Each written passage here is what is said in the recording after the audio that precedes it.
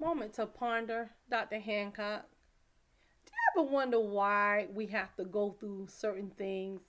Um, you're trying to figure out why is it you're unsettled when you hear certain things. Certain things that come up in your life, and people either do it to you, and you just feel so upset. If you look back in the Word of God tells us that trials come to make us strong. But how we look at things when they come up, it changes our perception. But when we know what the Word of God says regarding trials and regarding things that happen in our life, then we're better able to handle them.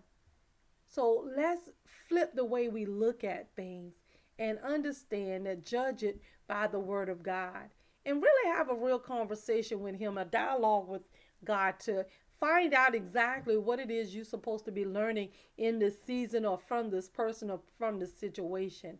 It's just so many times we just um, take the physical way, and we are definitely not physical creatures. We are spiritual beings living on this earthly body and dealing with natural flesh and spirit. So again, when we get in position to really hear what God is saying, because we are dialoguing and the Holy Spirit is bringing everything to our remembrance of what God is saying.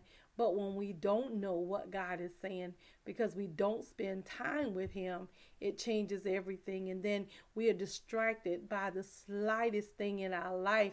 And it could very well be our children, our husband, our job, or even what's going on, such as the pandemic.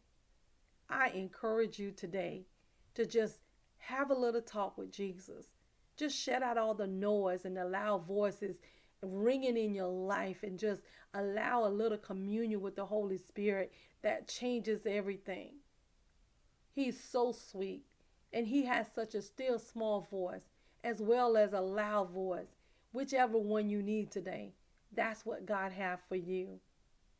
So again, take moments, take minutes, take hours, take time to really get to know who you are and whose you are. This is Dr. Hancock, and we do need you to like, subscribe, share, and comment. Real talk.